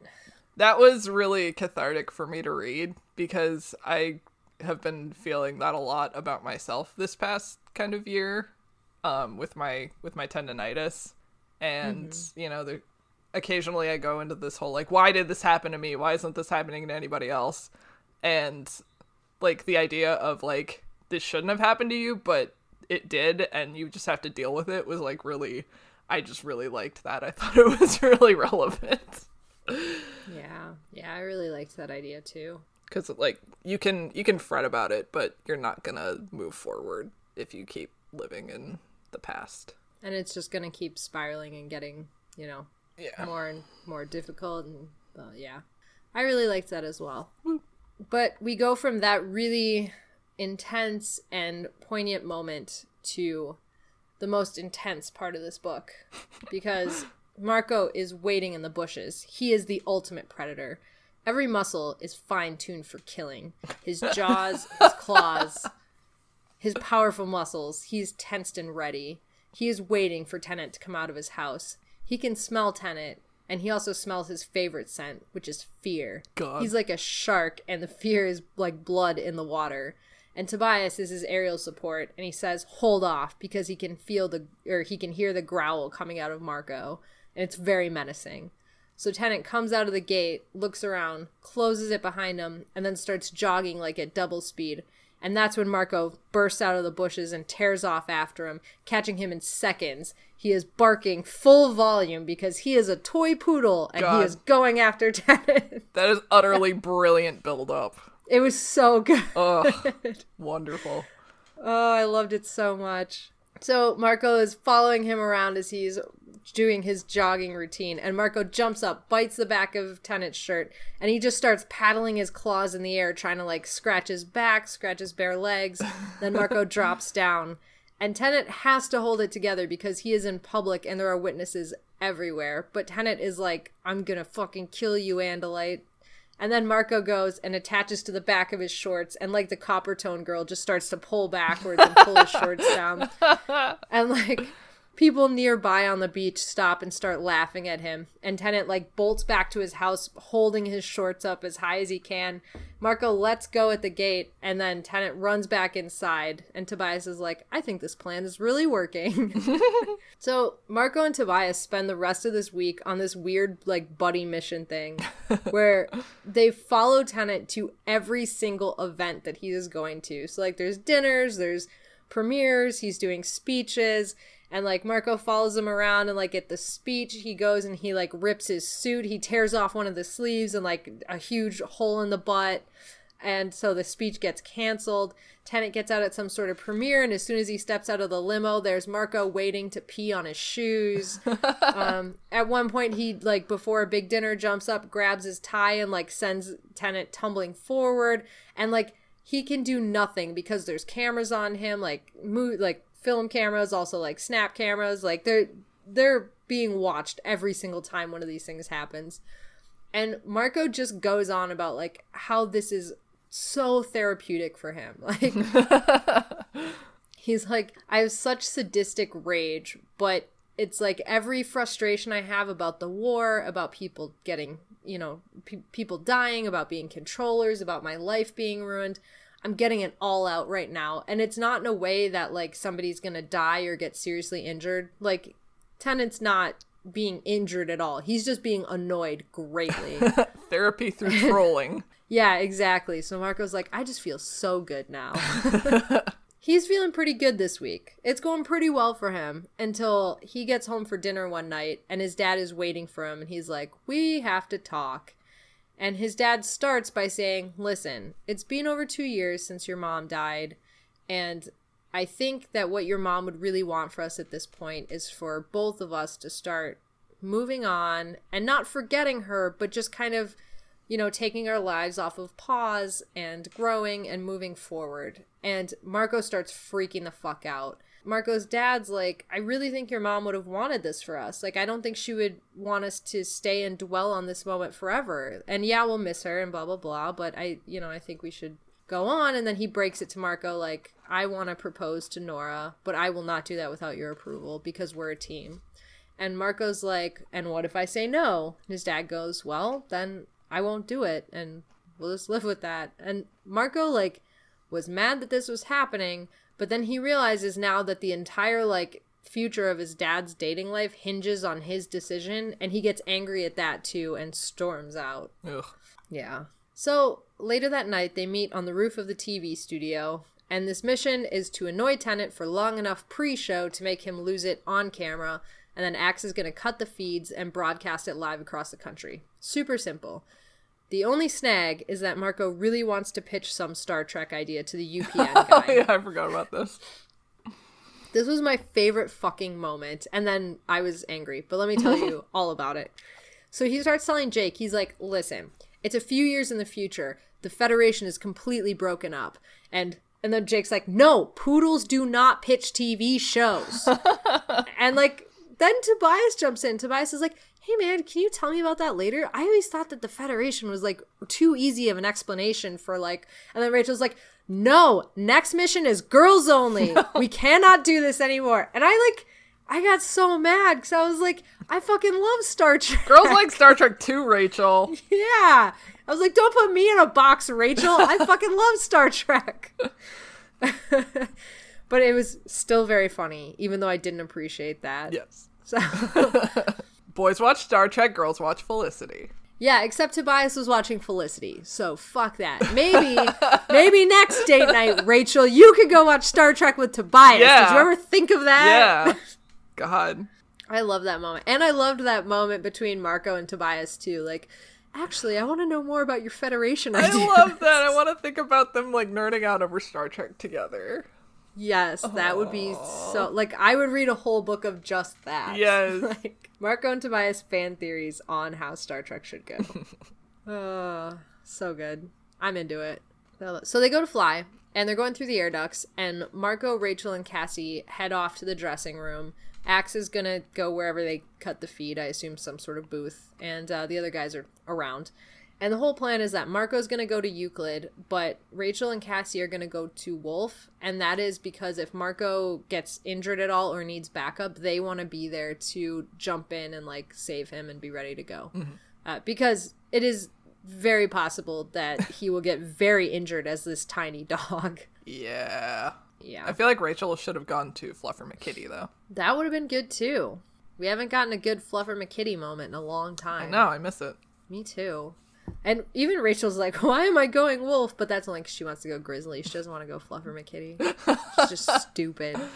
So Marco starts morphing to Euclid, but as he's morphing, he's, like, in his head going, oh, God, this dog. And now I'm going to have to live with this shitty dog. And this dog that gets its hair on my favorite black jeans and, like, bites me and that jumps on my lap when I'm playing video games and ruins the perfect moment. Okay. Here's the thing, though. I think most poodles are... their fur is such that they don't actually shed, which is why they're such a popular breed. So... Yeah, and I thought they were, like, hypoallergenic, Yeah, too. yeah. So, it's fine. Clearly, Jeffrey didn't do his research before this book. God, Jeffrey. No, it's fine. Maybe Nora is such a shitty dog owner, she doesn't even know she has, like, a poodle mix. Maybe. I'm also gonna quickly look up whether all poodles are hypoallergenic or not. Yeah, that's a good question. Because I thought the same thing, that they didn't really shed, and they didn't, they were not an allergenic species, which is why there were so many mixes, too, with Labradors. Google says yes, they're all hypoallergenic. Okay, yeah, that's what I thought. And I thought that's why the Labradoodle got so popular, because they weren't a poodle, but, like, they could be hypoallergenic when you bred them. Yeah, I know not all doodles... There's only a percentage of them are hyperallergenic because that's how genetics work. But yeah, all poodles are. So error. Error. That's it. This entire book is implausible now. Mansplaining. Anyways, yeah. But Marco's just thinking about how much he fucking hates this dog, and it's a lot. And at that point, Marco starts to lose control of the morph, and he ends up spiraling into a half polar bear, half poodle morph. Basically, he looks like a poodle, but he's the size of a small car. Oh, God. A Pooh Bear. Yeah, he keeps calling himself a Pooh Bear. I'm a Pooh Bear. Very great. And, like, the best part is that it's, like, the prey drive of the polar bear mixes with, like, the hyperactivity of the poodle. So he goes smashing through a sheetrock wall. That's the worst thing. It was so funny because he looks at like Rachel and Cassie as wolves and he's like, those are not my prey. I need something weaker. He's like, boom, like through the wall. And then he jumps at where Tennant is doing his meditation thing. And Tennant manages to dodge out of the way. And like Rachel and Cassie are just kind of chill about it. They're like, oh, well, Jake, Marco botched another morph again. So Marco's like going after Tennant. He has him cornered and he is about to kill him. And he even tells the others, he is like, no, this guy is like, I think he calls him a man seal. And he's going to murder him now to eat him or whatever. And Cassie goes, Marco, let's talk about that. Let's not do anything crazy. And Jake goes, no, we're not going to fucking talk. Marco, snap out of it right now. And Marco says it was like a bucket of ice water dumped on his head. And he starts to regain control. And Cassie and Jake start arguing. Cassie's like, I fucking love this. This was so fucking good. It's like, shut up, Marco. Mommy and Daddy are talking. It was literally like that. Like, Marco's going through his own thing, but all we're hearing in this scenario is, like, Mommy and Daddy in the background. I love this, because Jake is like, we're not talking this out, and Cassie's like, listen, he's going through a lot right now. There's a lot of shit happening in his life. He really deserves to talk about it. And Jake goes, Cassie, I love you and I admire you, but Marco isn't you and he isn't Rachel. He responds to different things. So then Jake turns his attention onto Marco and he goes, get your hat out of your ass and let me tell you what you always say. Life can be a comedy or a tragedy and it is what you make it. And Marco's already like shrinking back to regular poodle size. He's like, I do always say that. That snapped him right out of it. Like he goes back to like regular poodle sized. But because of this freak out, Tennant is enraged. And as soon as Marco shrinks, he's not scared anymore. He just hates him. So Tennant rips an electrical cord out of the wall and starts using it like a whip. And they're like, okay, Axe, get the camera ready. Like, we're going to go live. And Tennant starts like brandishing it at Marco. And Marco's trying to like avoid it because he's like, oh, that's going to hurt if that hits me. But Tennant manages to get him right across the back. And Marco, like, yips and, like, jumps up onto the stage area where they film. And Tennant picks him up and starts strangling him. Like, is holding him, like, hands around his throat, saying, I'm gonna, like, crush you. Mm-hmm. And Axe gets the feed live. And Axe goes, we're live, and here's Marco. Oh, my God. Because he's been watching too much TV. He's wonderful. He's so amazing. And then, like, we go from that Axe, we cut back to Tennant strangling a poodle on live TV broadcast across the country, and Tennant saying shit like, I'm gonna kill you, Andalite, I'm gonna crush you until your brain comes out of your ears, kind of a thing.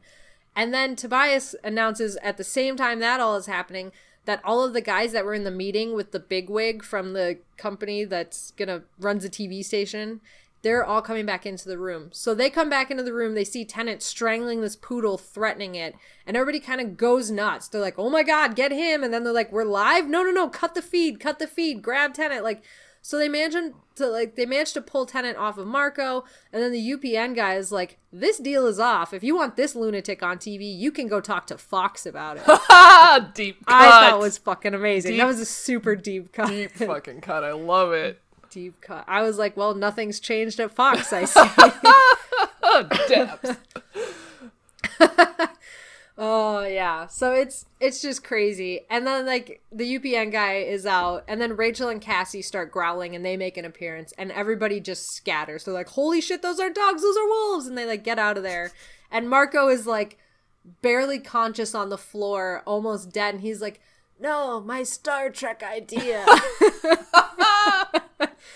Oh my God. Man. And then Jake just sums it all up. He's like, I guess we'll call this mission a success. Yay! Cut 2. Everybody is dressed up and it is a beautiful day. And Axe is like, ah yes, the cloud cover is perfect today. It is an even amount to make the sky a blue color and the sun is shining in a way that is pleasant on my skin.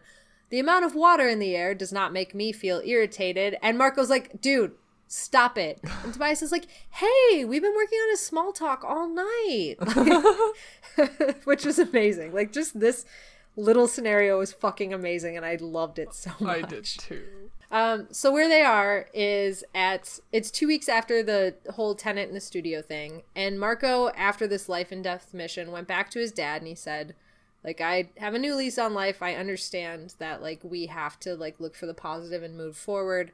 So you should marry Nora. So within 2 weeks, he proposed, and it was a few days after that Marco went to talk to him. So less than 2 weeks. He proposed, they planned an entire backyard wedding, and they are at the wedding right now. How did this make you feel? Extremely angry and also jealous. I was like, oh, you assholes. Oh my god. Maybe they only had like 12 people at the wedding. That's exactly what I figured. They had like close people, like both of them are older, so they had like Marco and Marco's friends and probably like family from both of their sides, and it was in their backyard, and they probably got like Jimmy John's or something. Sounds amazing. Christ. Yeah, so Marco's like, you know, going on about the tragedy comedy thing, and then we also find out that during the ceremony Rachel cried and everybody mocked her for crying. And then Marco was the best man, and Rachel mocked Marco for being the best man and made several jokes about that. And everything was fine. And then we cut to a while after the wedding. Everything's calmed down. Nora moved in with them. Oh, that's the other thing. Nora moved in with them before the wedding. So that also happened. No. In a week and a half. What the fuck? Okay, whatever. What the fuck ever. Clearly they had somebody already planning their wedding. Maybe they had it planned out anyways. We're going to go over Marco's head, and it was just a great last minute swing that he said yes. And so Marco thinks they pulled this together in a week and a half, but they actually were already going to do it, just not tell him. That's the only explanation. That's the only explanation I have. God. Anyways, Marco's like home alone after this. He's talking about how like life was fine, even though they'd moved in and it sucked, whatever. But he was home alone one day, and he mentions like, oh, the phone rings more now that Nora's here because all these parents keep calling her wanting to know why their kid was failing math. So he's home alone, the phone's ringing, he's like, fuck it, let it go to voicemail. And that's when it goes to voicemail, and he hears his mom voice say, Marco, if you're there, pick up. End of book. Surprise, bitch! Right? Oh. Right? Oh, God. Right? Jesus. Oh my God. Wow. And then also it's like, to be resolved in Visor. So, like, you have to buy Visor now, right? Oh, is it resolved in Visor? Well, that's what it says in the book. That's, like, the stinger at the end of the book. Let me read it to you, word for word. Fuck. Did you didn't have the physical copy, did you? No, I didn't. Okay, so it might have not had it in the digital copy. It literally says, to be continued in ... Visor. Whoa! Yeah, and then it cuts to, like, here's book 36, which has nothing to do with what we just talked about. Oh my God. That's interesting. Right? Because it kind of seems like the Megamorphs and the Chronicles are all, like, they all play a part in the big story, but they're all kind of also one-off adventures. So it's weird to have, like, the main series coincide with the, with one of the miscellaneous books like that. I was just gonna say exactly that. Okay. Like, it's crazy. Yeah. Oh! But, yeah. So intense. I can't wait. I'm ready. I'm ready to. So, not only do we have to do characters, we have to do our recap of the books, right? Yeah, we do. And holy shit, is that going to be crazy. But let's do characters. Okay. Jake. Jake was a really good leader and friend. He, like, made a call that didn't upset anybody by telling Marco to shut the fuck up and deal. So, I guess a 4 or a 5. I don't know. Like, I didn't love Jake, but he was good, so 4. Yeah, I'm going to agree with your 4, and for the same reasons. He did have that moment where he was like, Marco, why haven't you talked to me? I'm your friend. And, like, we already know that their relationship is kind of drifting because of the leader role that Jake has to take. Yeah. But I liked that Jake was still, like, he was still, like, surprised enough to be like, whoa, wait a minute. We're friends first. Why aren't you talking to me about this? Even though that's not the reality of the situation. I liked that he had that. Because the guy code, Jake. Guys don't talk about their feelings, Jake. Right. We had the guy code mentioned multiple times. Ugh. But yeah, I really liked the call he made. He was a very good leader when he said, Marco isn't Cassie, Marco isn't Rachel, he is Marco, and he needs something different than you two. I really loved that moment, so I'll give him a 4. Because, yeah, otherwise it was like, well, fuck it, it's Jake. Who cares? Such friendship. Such friendship. So, wow. Very good stuff. Anyways, Rachel. She was pretty great in this book. She wasn't really in this book, though. I thought she was. I thought she and Tobias were like, well, and Cassie. So probably Cassie and Tobias were the biggest two players, and then Rachel was like a third on there. 4.5. I'm giving her 5. Surprising no one. Of course. Surprising 0 people. Yeah, no, I really enjoyed her in this book. I thought she was very funny. It was heartening to know that she could still be like really swept up in the whole emotion of weddings and things, because that's not something we see from her in these books a lot. She never cries. We've never seen her cry.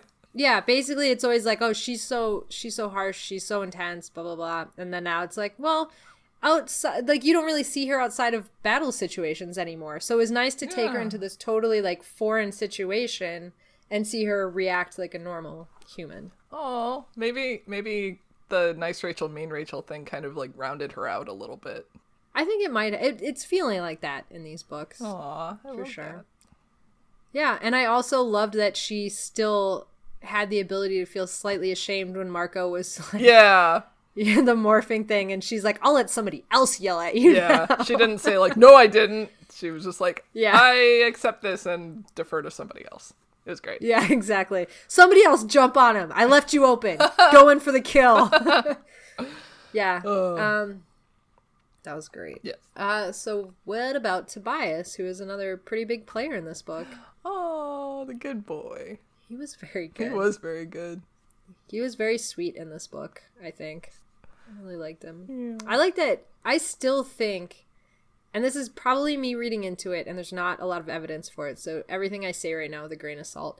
I still think that after Tobias's torture book, when Marco was the one that was like, I have to save him, like, I can still, I think there's more of a relationship developing between them. Like, the whole Star Trek interaction here, Marco and Tobias, like, going on the buddy missions to, like, annoy the shit out of Tennant. They're, like, getting closer. Yeah, and I love that, because they were, yeah, you know, they were there for each other in early books, but not really very close at all. Yeah, and it's definitely growing. Yeah, and that's one relationship I always felt was kind of lacking, so when they are together, I love it. Yeah, me too. Oh. What are you giving him?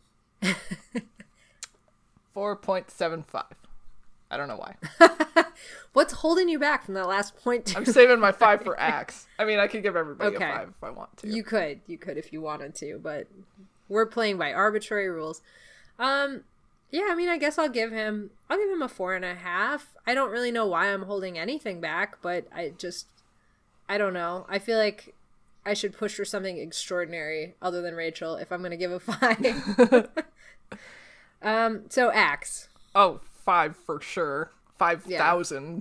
The good boy. Yeah, I'll give him a 5 as well. He was so fucking good in this book. He's just wonderful. He was amazing. We got TV show Axe back, which is both of our favorite things. Yes. Yeah, he was so good. More confusion. I love, like, Axe trying to figure out human culture still. Like, wait, what is self-help? So many good moments. I feel a little bit bad because I usually dock Axe for being kind of, like, reactive or, you know, not funny, basically.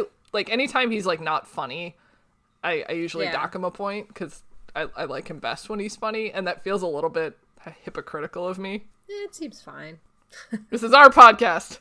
Well, yeah, it's our podcast, but I mean, I don't think that there's anything wrong with that, because when he's not being funny, it's like we're missing that goofy side of Axe, and it's normally because we're in a serious situation. Mm-hmm. And I think, and this is just like a gut feel, this isn't like me going back and looking at statistics, but I think when Axe is in those really tough situations, we tend to be more critical of him because the decisions he makes are still kind of tainted by that, like, alien culture that we don't always agree with. Mm-hmm. So I think we become more critical of him in those moments because we don't always love the decisions that he makes. Sure. So I'll say that, and that's why that's happening. I mean, and I usually rate him very highly when he does something kind of, like, self-sacrificing. Like, when he takes the fall for somebody. It's just when I'm just like specifically thinking of last book where he was not real nice to Aldrea for some of it, but yeah, and I think that's kind of what I was thinking of too when I was saying that, because like he has that, it's the Andalite part of him that's like, my culture has me growing up hating her and her family, and also thinking like, how could she become a Hork-Bajir? And we're like, fuck you, she can be whatever she wants to be. So like we become critical in those moments because we're like, fuck that, you know? Well, he was good in this book and I love him. He was amazing in this book. Absolutely amazing. He sat in Marco's lap, which was the funniest fucking thing. He was just like dressing all over his face. Yeah, like, here's my idiot brother child. He will sit in my lap. And I will control him. Oh my god, I love that. So good. I also loved, I didn't mention this, but I love that at the wedding, it was like, Marco was like, do not go near the buffet table. And Axe is like, how far is near? And he's like, no food. God. So I loved that. Yeah. Okay. So what about Cassie? Oh God. I really loved the points that she was making when she was trying to talk to him. I did have a question though. Do you think she went there of her own volition, or do you think like the other Animorphs, specifically Jake, was like, hey, Marco's being weird, why don't you go over and like talk to him? I was wondering the same thing. And like initially I was like, oh, for sure Jake sent her over. Mm-hmm. And then she made some comment about like, well, I won't tell Jake about this. And like, you know, he's like, well, you already kind of sold me out. Why is this any different? Mm-hmm. And, I don't know. I think what I want to say is that if I had to guess, Jake knew Marco wasn't going to talk to him after their conversation. Like, Jake probably thought like, of course he didn't talk to me because bro code or whatever. And also, because the whole, like, Jake has to have realized that their relationship has changed. So even though Jake was, like, in the moment, like, why didn't you talk to me? We're friends. He probably realized that he was not the one for that situation and sent Cassie and said, like, you don't need to report any of this back to me. Like, just help my friend. Yeah. And I think that's what I believed happened in the background there. Mm-hmm. So I don't necessarily think it was a malicious, like, go talk to him, fix this, and don't, like, just, you know, solve it for me. I think it was probably Jake caring, but maybe it didn't, you know, go the way he had planned or hoped for. Yeah. Not that I don't think Cassie would go over and talk to him on her own either. Like, I think she would. Yeah. That's just what I think happened. Especially since he, like, opened up to her early on in the book, and maybe she was kind of like, oh, hey, there's more going on. Maybe I should go talk to him. Right. But I don't know. But I really loved what she had to say about just dealing with what is. Like, that's just... I'm just so thankful for this book. Yeah. I really enjoyed that as well. 4.25. I'm going to go with a 4. Okay. I'm going to go with a 4 only because I think some of the times that she tried to talk to him, something tinged those scenarios for me, and I don't even know if I can articulate it. When she was like listing all the things that he went through and he reacted negatively to that. I mean, I guess that was a little harsh. I mean, I don't know. I feel like that was a tactic to try and get him to talk. I really can't even name what it is. It was just the feeling I got when reading some of those interactions between Cassie and Marco was like, oh, this is weird for some reason. Mm-hmm. And I don't even know what that was. I was just like, ooh, this feels weird. And that's like, I don't know. Yeah, maybe it's just like her tendency for emotional manipulation. And you're just kind of sitting there like, should I trust her? Like, is she being sincere? I don't know. That very easily could have been it. I don't know. All right. Well, she gets a 4 from me. Okay. So what about Marco? I liked this Marco a lot. Yeah. Like, he wasn't making any horrible sexist jokes. He's just kind of back to being a kid who's scared and angry and just misses his mom and using humor to deal with his fear, and I don't know. Yeah. I liked it, and like the parts that I think would reflect negatively on him, like when he was having that like almost like a tantrum about his dad, when his dad's like, we're a team and I want you to say yes before we make this big life change. I thought he reacted very realistically, and it took him time to process it, and like you could really see that whole change happening to him, and how like when it took him by surprise he was angry, but then he came to terms with it, and it was never like, you're never left with the impression like, oh, he's just an angry dude or he's just an unreasonable person. It was just like, no, these are difficult things that you're going through. Yeah. And I really liked that. And I really liked like how it was relatable. Like the open of this book is, yeah, like people go through this all the time. You might be going through it. You probably know somebody going through it whose parents are getting divorced and starting to date people. And this isn't a unique scenario. And then him dealing with it in the background is the whole war and the you know, PTSD. Like I loved that whole package that was delivered. And this kind of like, oh, this isn't a thing that I should be worrying about because the war is so much more important, but it's affecting me so much, and therefore it's affecting my performance in the war, and kind of the self-loathing that comes from that. Oh my god, it was so good. It was. And I loved that like a lot of our characters are very good at compartmentalizing, and I would say Marco's usually one of them.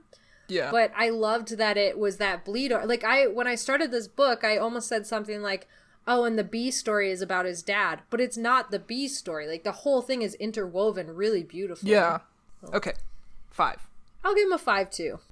So that's like 3 5s this book. This is a fucking good book. I really, really loved this book. I did too. And this is one of the ones that I always remember, and the first thing I remember about this book is always the wedding, and the second thing I always remember about this book is Marco chasing Tenet down the beach as a dog. Yeah, it's amazing. I love that. And I think it was a real redemption for Jeffrey. So let's rate these books now, because shit, what did we just read? Jake's book was, let's pull up the thing that'll help me remember. The war and protecting his dad from Tom. Right. We had the history book where I got everything wrong. And special. Then the 2 Rachels. Then the Rachel Starfish book. Yeah, the duality of Rachels. And then we had Tobias's torture book. Oh my god. And then we had Cassie's book, which was Aldrea and the Hork-Bajir. Aldrea and the Hork-Bajir and the Essence of Aldrea. And then we had this book. Oh my god. Well, I know who my number 1 is for sure. It's everything. I do too. It's everything else that's going to be an issue for me. I have a 1 and a 2, and I have a 5. Do you want me to I do have a 1 and a 2 and also a 5. Yes. Yeah. Okay. Yeah. I figured you did. So it's just, you know what? I think I know my order, actually. Okay. I think I have it sorted. Let's Do you want hear me it. to go first? Yes. Okay. Well, my number 1 is Tobias's book, The Illusion. Interesting. Okay. That was one of the tipping points for me in Animorphs, where it went from being like, oh yeah, this is still a kid's series, to like, no, this is beyond that. Like, this is just crazy. And like, I hate everything that happened to Tobias, obviously, but we got such a joyous moment of him realizing part of his Andalite heritage and adopting that. And then the whole, like, you know, torture thing, which ended up kind of breaking him, but not. I just really, that was an amazing story. It's one of the first things I think of when I think of the Animorphs series. So that's my number 1. Yeah. Number 2 is this book, The Proposal. So fucking fun. Marco was amazing in it. I loved everything about it. My number 3, Cassie's book. And I think it's because it's just kind of not as offensive as the other 2 books is a big part of it. Like, okay, you know, Cassie's fine in the book. It's her struggling through a lot of shit, but it was very cool. Like, normally the Offworld books are some of the least favorites, I think. Yeah, I would agree with that. Yeah, and this one was kind of cool, and she had that amazing high moment of Aldrea telling her, you can't do this, you can't morph into the whale from the bird, and blah. And she her has saying, bitch, watch me. Exactly, and doing this amazing, impossible thing, and then on top of it, also fighting with Aldrea, which is another amazing, impossible, like, that was just, like, a really, like, high moment in that book. That's another one that I always think of when I think of the Animorphs series, so that's up there for me. Then I'm gonna go with Jake's book, The Reunion. Oh, interesting. Yeah. There's a lot of history. Jake had a lot of internal shit going on. There was some interesting points in that book. I just wasn't in love with it. And I got a lot of shit wrong. So probably emotionally I'm holding some sort of grudge against it. And then Rachel's book. Because of the way it is. Oh my god. That's my rankings. Oh, interesting. Okay. So I had my initial ranking, but now I'm like second guessing everything. Oh no! Do you want to do initial and then we can talk it out? So my initial was 1, this book, 2, Tobias, 3, Jake, 4, Rachel, 5, Cassie. Oh, okay. Just because like you said, I don't generally like the Offworld books as much. But I just remember how like annoyed I was reading Rachel's book. Like from both ends of the spectrum, like hated Nice Rachel, hated Mean Rachel. And Jake's book was just kind of okay for me. But I don't know. You raise a good point about Cassie's book though. And oh god. But like, so the other thing with Cassie's book, I was really considering putting that in the last slot with Rachel's book above hers. And it was just that high moment at the end that kind of just elevated it enough for me. But the 3/4 of the book, or maybe even 4/5 of the book, is such a slog to get through. Like, that was one of the hardest ones to take notes on and to do because it's like, oh, fuck this. Like, I don't want to talk about this anymore. Like, I'm done. But Rachel's, and especially for me because Rachel is my favorite character, taking her into those dualities, it was very fun to read. Like, that's another reason why I wanted to put it above Cassie's book. But God, I just hated the two characters so much. Like, it was just so hard to get through. Yeah. And I didn't like Jake in that book either because of how manipulative he was, and then his weird Shia LaBeouf moment. And then Marco's weird sexist comments, and then Tobias, like, weird, like, there's just a lot that I didn't like about it, and that one moment for Cassie of, like, oh, I do enjoy this book, this is a page-turner, I really enjoy this, just lifted it above that one for me. That was why. Yeah, I think I agree with that. Yeah, okay, I'm gonna switch Rachel and Cassie, so for me it goes Marco, Tobias, Jake, Cassie, Rachel. Okay. I think I'm going to keep that. Okay. Nice. I don't know. Like, again, I feel kind of bad, like, saying, like, one book wasn't as good as another. Because, again, like, the thing that makes the books good is the moments in them. Like, a book might not work as a whole for me, but there's always good moments in them that I absolutely love. So it makes it really hard to kind of, like, put one over the other. Because I might like one moment from a worse book better than a moment from just like a better book, you know what I mean? That's totally fair. And I like, if we were just going by like writing styles, then Rachel's book is higher on that list and Cassie's book is at the very bottom of that list. Like that it's, I think like the criteria is like the overall effect, right? And like, and also part of the reason Tobias was my number 1 book over Marco's was because I've been like, every once in a while, like, I'll be doing something since I read that book, and I'll just think back to, like, that scene setting where right before the attack, they had that amazing, like, soundscape created and all that. And, like, the way it was written was so beautiful that it added something for me. And that doesn't mean, like, the other books are written badly. It was just, like, you know, there's just such an awesome thing going on. In fact, I'd say even in this book that's in my number 2, I think probably The Separation, Rachel's book, was written better than this one, but, like, overall, this one was a better book. Sure. Yeah. So there's lots of criteria. Yeah, there's lots of criteria, and, like, and even when I'm saying it's written better, this one was actually a million times better than Jeffrey's first book. Like, this was very well written. My God. The characters were very believable. I loved it. Yeah, I didn't guess it was the same author. Like, oh my God. Yeah. This one was just such an improvement. The perfect setup for Visser, which is written by Applegate. So, like, it has to be, like... I mean, he had to do a good job. Otherwise, we'd be like, why the fuck would we go out and buy that other fucking book? This one was a shit show. Instead, I'm like, wow, I can't wait to get there. Like, yeah, this is gonna be great. I'm ready. Yeah, so I'm ready too. It's gonna be so good. I really can't wait to talk about Visser. There's like so much that goes on in that book that's gonna like just world build for us. It's gonna be amazing. I'm ready, and we'll have a ready new as special well. guest. We will. I'm very excited. Haha. We're gonna do it. I'm ready. So any last thoughts on this Marco book before we close it out? think so. Yeah. Just Axe forever.